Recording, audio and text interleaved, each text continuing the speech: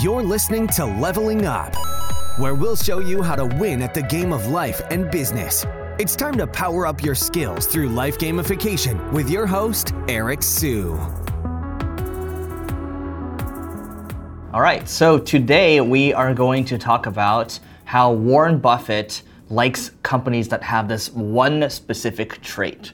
All right, so when you think about Warren Buffett, he is the CEO of Berkshire Hathaway, and they own a bunch of different companies. They own pieces of these companies, Geico, See's Candies, Coke, Apple, right? These types of companies, and a whole bunch of others as well. I believe the stock price is over $300,000 right now to get one share of Berkshire Hathaway. And I heard basically a week or so ago, there's Neil was talking to my podcast co-host was talking to someone that actually invested at Berkshire Hathaway stocks when it was $4,000. So now it's $300,000, and they bought a couple. Not just a couple, but more than a couple of shares. So a lot of these people just made money off investing, right? Warren Buffett is known as the Oracle, and the one thing that he looks for when he takes a look at potentially investing in a company or even buying a company is if the company has a moat or not. So a good example of this would be See's Candies.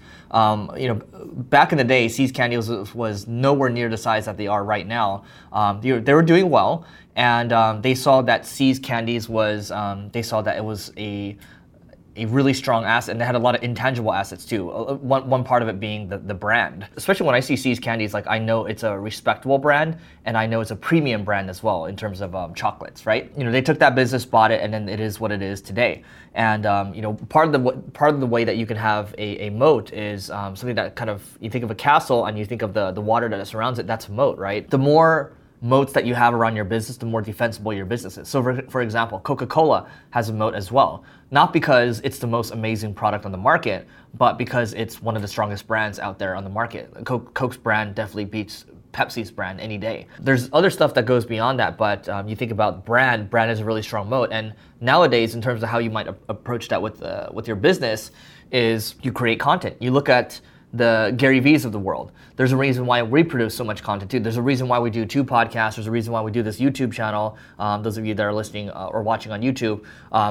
This also gets repurposed to the Leveling Up podcast as well. We're out there speaking. We throw our own events too. So we're out there creating content because the one thing that's very defensible is having a brand. And Bill Gates said in the 90s, the CEO of our former CEO of Microsoft, founder of Microsoft, co-founder, he said that in the 90s that every single company out there should become a media company. And then you're seeing that happen nowadays. Actually, this is kind of similar. Warren Buffett sold $140 million worth of all his newspaper businesses, right? Because he saw those businesses as money losers. Now, one man's trash is another man's treasure. Those newspaper businesses have a lot of attention. So if you're a smart business owner and you think you can actually leverage that attention, you buy those at a fire sale price right now, and you can basically say you're gonna buy the attention, right? Brand is very it's very hard to copy someone else's brand. Nowadays, it's really easy if you go out there and you build software. It's actually very easy to copy software. The features, you can copy someone feature for feature, but the brand is something that's going to carry you for the long term. There's a reason why Kylie Jenner was basically able to become a billionaire. People can say, she had a lot of help from her family and everything. Sure, she does, but at the end of the day, she also was a big part in contributing to that.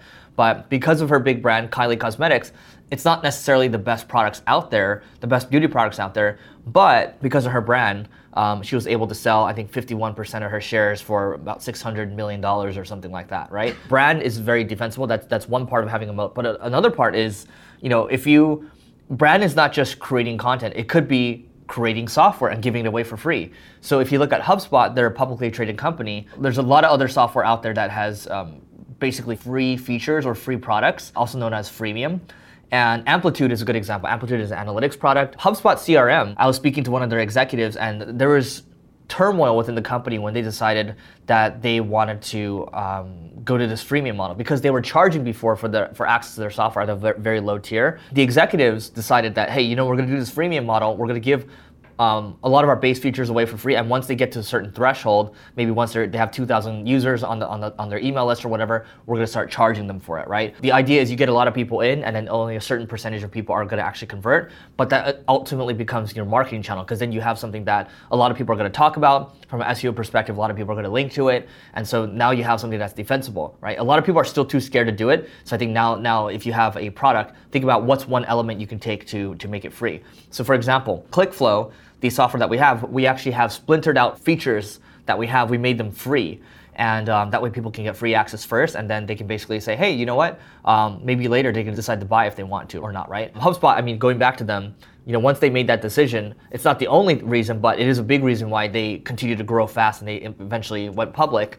And 99.5% of the company was against doing that. So all that to say is, product-led growth, which is, having a product, giving it away for free. You can go to 1kprojects.com. That's the number 1kprojects.com. You can go to codecanyon.net, and you can you can just go buy stuff that maybe if you don't know how to code it, you could just go buy products that are out there that might be a fit for your niche. Or there's tools out there like outgrow.co where you can basically say, hey, you know what? Maybe I want to build a calculator. I want to build some type of widget where I can help people calculate things, like a mortgage calculator or something like that. At the end of the day, what you're trying to do is you're trying to control. One piece of building a moat is awareness, right? There's certain other things that you can do. Like awareness, I'm talking about having a brand. I'm talking about having a good product as well that you can give it away. That's one aspect of having a moat. The other thing is around having a moat is maybe you have the entire market cornered and you have all these deals locked in, like lifetime deals locked in with all these people, where that's your most defensible thing, right? I would really encourage you to take a look at Warren Buffett's annual letters to see kind of what they're doing and how they're thinking about investing. There's certain things that they avoid. They used to avoid tech stocks as an example because they didn't think that they had an advantage there, and they didn't think they really understood it, and they thought tech stocks were very, very fickle, right? One of the things around moat too is kind of thinking about a mental model called circle of competence. So if your circle of competence is a certain area and you start to venture out of your castle, that's kind of away from your moat, that's how you start to get defeated there, right? So a lot of different ways to skin a cat here. What I would recommend to kind of understand moats better is to really read the annual letters. They're not that long, and it's also good to understand what's going on in Warren Buffett's mind and also Charlie Munger's mind as well. And so that is it for today. Let us know in the comments what you think in terms of what other moats there are that are available. And don't forget to check out the next video over there if you are watching a video right now. Don't forget to rate, review, and subscribe, whatever platform you're coming from, and we'll see you tomorrow. You may have completed this level, but many more bosses await. If you're looking to level up in marketing or business, just go to singlegrain.com/leveling-up to get access to our individual and team training programs. That's singlegrain.com/leveling-up.